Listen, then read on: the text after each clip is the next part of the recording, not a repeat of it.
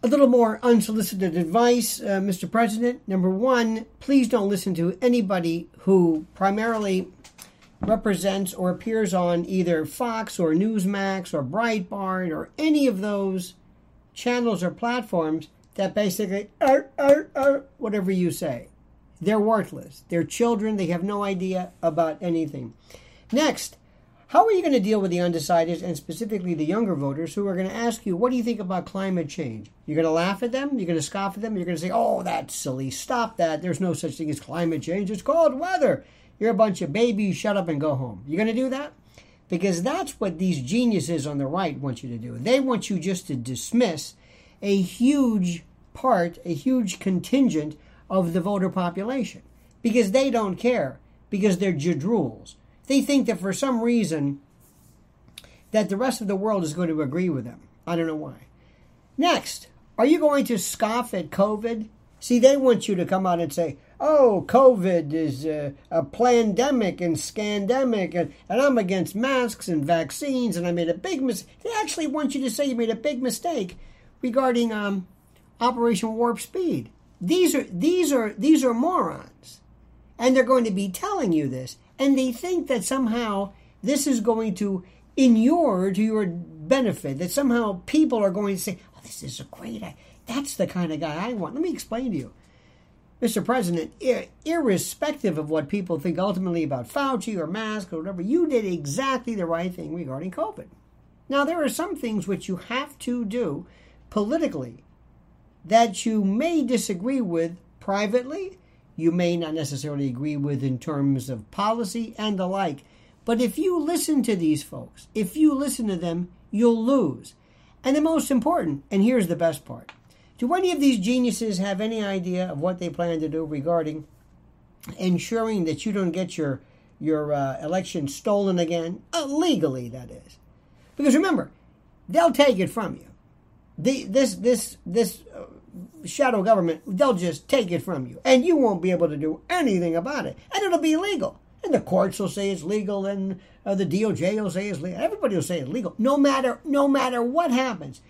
They could dive bomb actual precincts with jet fighters and blow up, and somehow, through some weird machination or worldview, the Department of Justice will say, well, nothing wrong with that. So forget trying to catch these people in the act.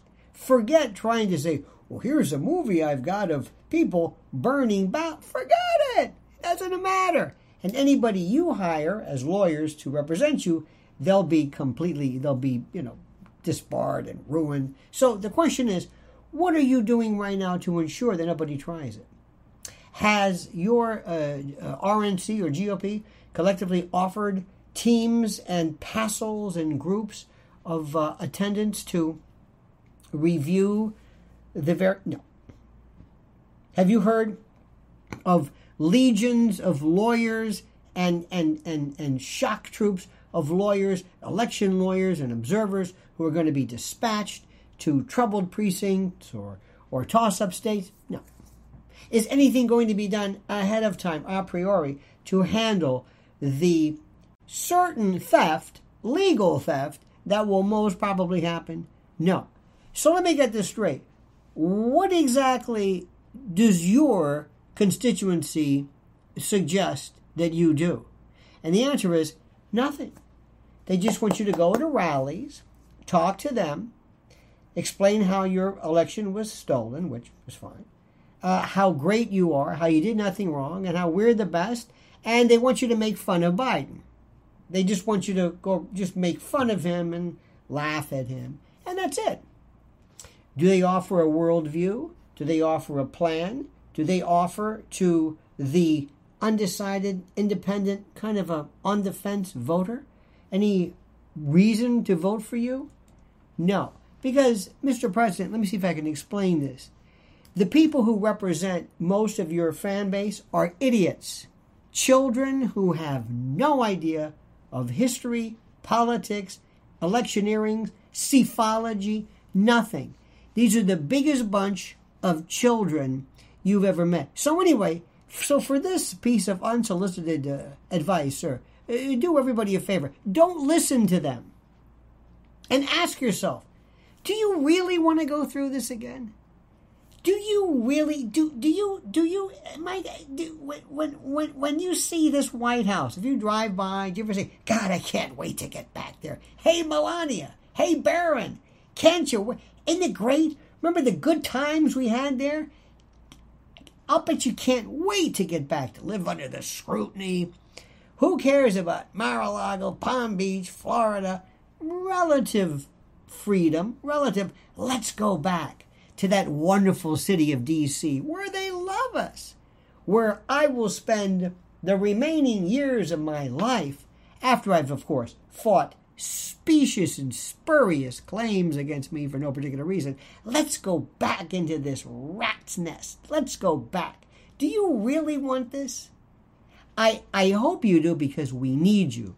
Because you see, sir, I look at you as chemotherapy or radiation therapy, like to kill this radical left shadow government cancer, this metastatic stage 4 cancer that has taken over my beloved republic. But in the meantime, sir, I ask this very, very simple question. Do you really want this? And if you do, you must be crazy. But that's okay.